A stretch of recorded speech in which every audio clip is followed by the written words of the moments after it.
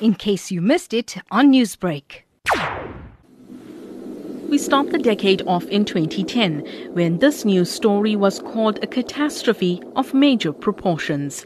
On January 12, 2010, hundreds of thousands of people were killed after a 7.0 magnitude earthquake hit the island nation of Haiti.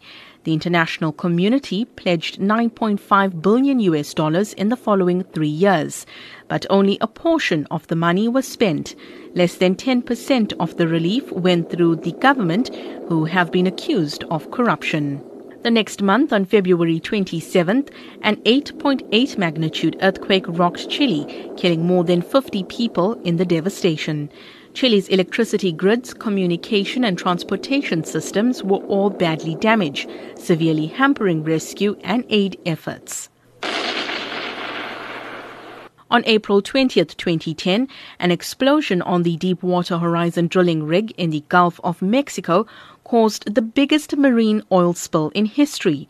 Federal agencies have approved nearly $226 million for 18 projects to restore open ocean and marine habitats that were decimated by the BP oil spill.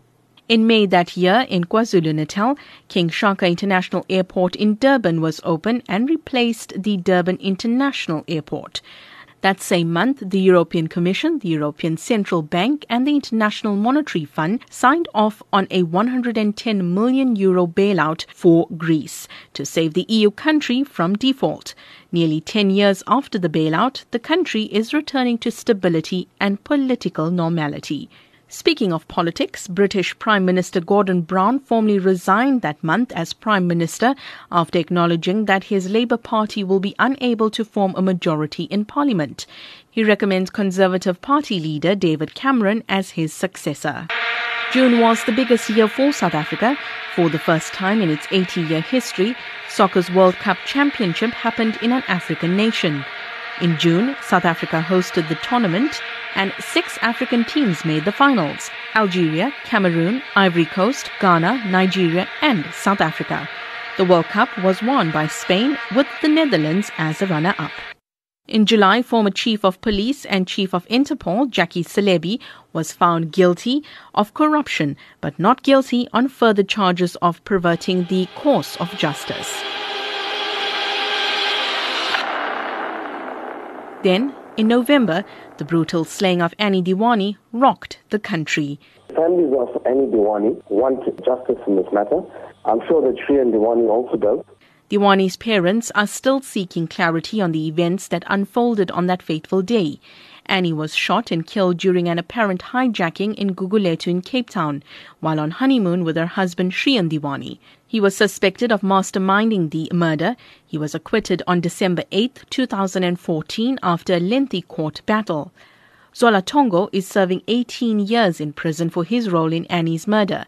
Tongo's co-accused, Xolile Mngeni and Mzwama Doda Kwabe, both received life sentences. Mngeni died in 2014 from a brain tumor. 4 years after her murder and his court battle, Shriyan entered into a relationship with a man.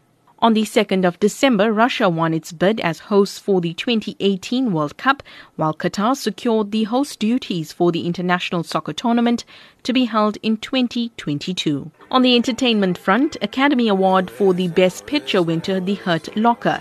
The 2010 box office hits were Toy Story 3, Iron Man 2, The Twilight Saga Eclipse, Harry Potter and the Deathly Hallows Part 1, Despicable Me, Black Swan, Tangle, Percy Jackson and the Olympians, The Lightning Thief, and My Name is Khan. 2010 was also a big year for musicians, with Eminem, Lady Antebellum, Taylor Swift, Justin Bieber, Lady Gaga, Drake, Usher, Kesha, Bruno Mars and Rihanna amongst the few who made music headlines. Newsbreak, Lotus FM, powered by SABC News.